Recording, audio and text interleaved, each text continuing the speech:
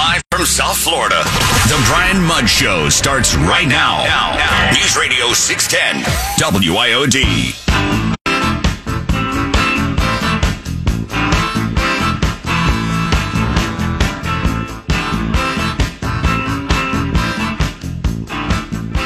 My position is I would rather protect the rights of people to vote, of all Americans to vote, versus protecting the right of one senator to prevent them from being able to vote. Ah, yes. Damn that Kirsten Sinema. Damn that Joe Manchin. Yeah, poignant moment yesterday. You know, Sinema, she's been pretty rock solid in terms of principle right along. Where Manchin has been in opposing the Build Back BS bill, it looks like, I mean, he got all the heat, and he was the front man for that, but it looks like Sinema wasn't on board either, and that's been the case with a couple other key policy issues. Then you take a look at this filibuster deal, and she had previously been on the record saying she was not supportive of making it go away. But, you know, you've seen how, I mean, she was literally followed into a bathroom by activists. Remember that deal a few months back? So maybe they thought they had harassed her and intimidated her enough to where she was going to crack.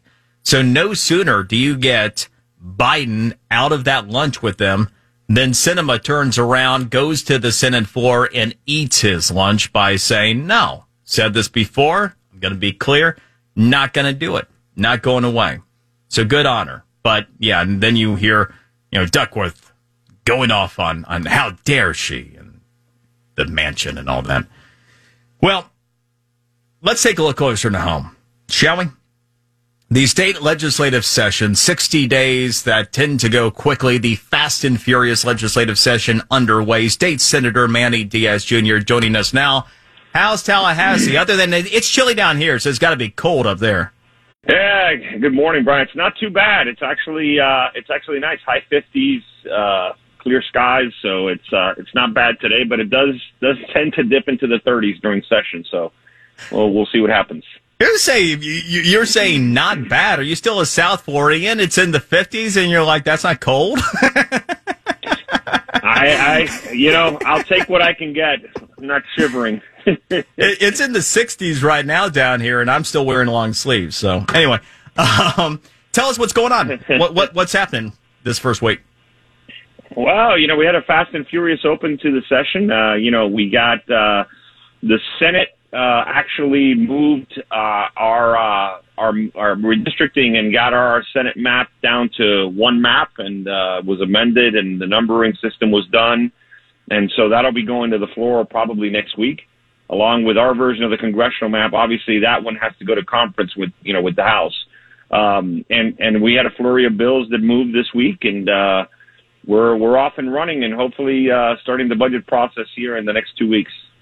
I actually want you to take a moment on that whole redistricting piece, because we know that there had been a series of maps that had been unveiled, the congressional maps and then also for the state legislature that had been, put up and they were available for public consumption. And we had numerous outside experts and analysts, including Princeton's gerrymandering project. They took a look at these proposals, and Florida's were rated the highest in the country in terms of having the least gerrymandering. The Princeton gerrymandering project giving the maps a solid B, again, the best grade anywhere.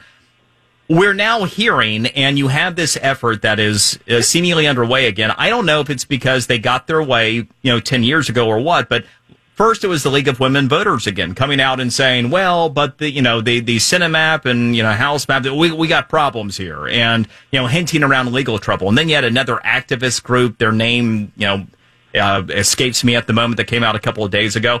What of it? What of these maps? And tell us what you're tasked with at the Senate and House level. Well, look, the maps, the truth is what happened with the maps last time around. Florida has a constitutional amendment that directs the process of redistricting, and we have to abide by those tiers. It was brand new the last time we did redistricting, and there were issues with it. But I think the hypocrisy of these groups who are clearly partisan, hiding behind the veil of some, altruistic cause, they're Democratic operatives. I mean, that was clear. The League of Women Voters drew the maps the last time because the courts allowed that to happen.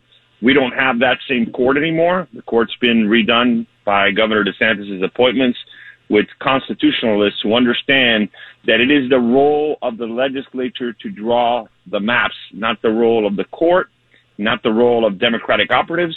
And so while I do think that the maps, especially the congressional maps, will change, I've listened to the flurry of meetings. I have examined the documents, and these maps have been drawn based on the Tier 1, the Tier 2, and all of the requirements that are listed in the Constitution, plus the chairman, Senator Ray Rodriguez in the Senate, listened to the testimony, listened to the remarks, listened to the court orders from last time to make sure that any of those mistakes were avoidable. What happens, Brian, is they're not going to be happy unless they have a Dem majority of seats in the map. And here's the reality. In this state, we have surpassed Democrats in registration. You have more Republican voters than you have Democratic voters. So when you distribute maps, there's probably going to be a good mathematical chance that you have seats that are more prone to have Republican voters than others because it's just mathematics. I mean, you draw the maps using the parameters that are in the Constitution. I think it's been done. Obviously, the federal maps, the congressional maps, have a little bit of a different thing with it because, number one, those congressional maps can be vetoed by the governor. Our legislative maps do not go to the governor, but the congressional ones do. Number two, it's really a joint product because the Senate and the House have produced congressional maps while we have not produced maps for each other. The Senate has drawn the Senate map, the House has drawn the House map. But there are requirements in those federal maps that don't exist in our maps. For example, deviation. And when you start talking about this, it's very technical, but deviation means that state, if there's 28 congressional districts, they have to be split even with zero deviation of population. That doesn't apply to the legislative maps. We can have up to a 10%, even though we didn't do that. I think he chose 2% as the cap. But when you start to split up the state equally, it's very difficult, especially when you have to draw 28 congressional maps that meet federal requirements of minority access and all of these things that exist in the federal law that don't apply to the legislative maps. So it's a complex process.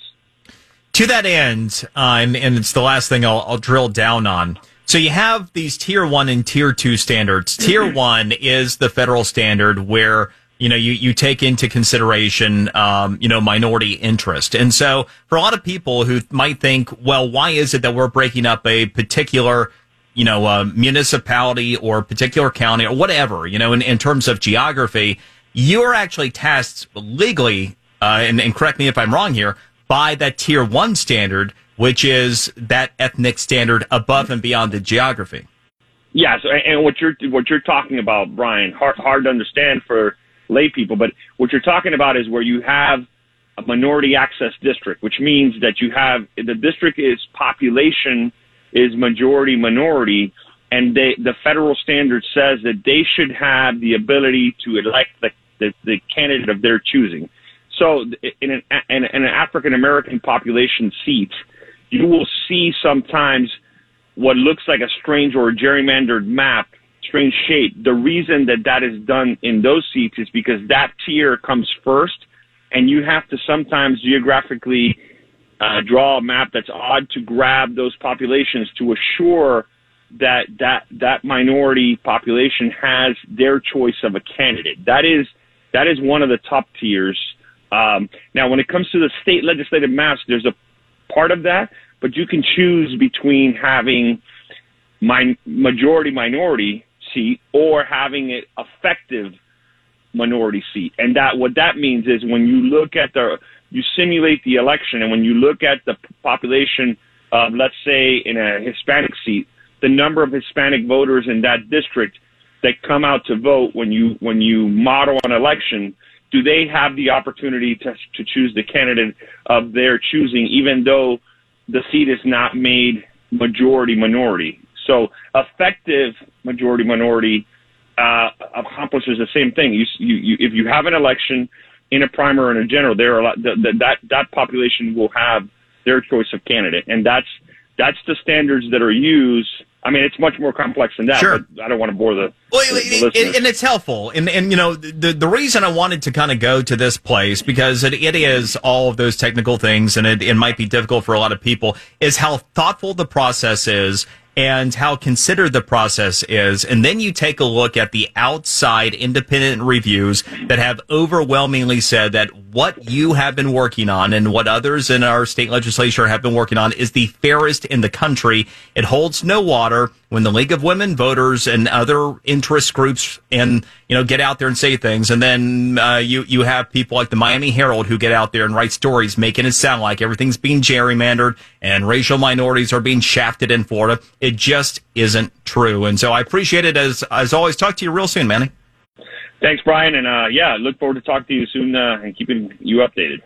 State Senator Manny Diaz Jr. Of course, they're in the middle of the state session where they have the big task of redistricting in this particular session. All right, so this is pretty awesome. Are you a fan of Sinatra?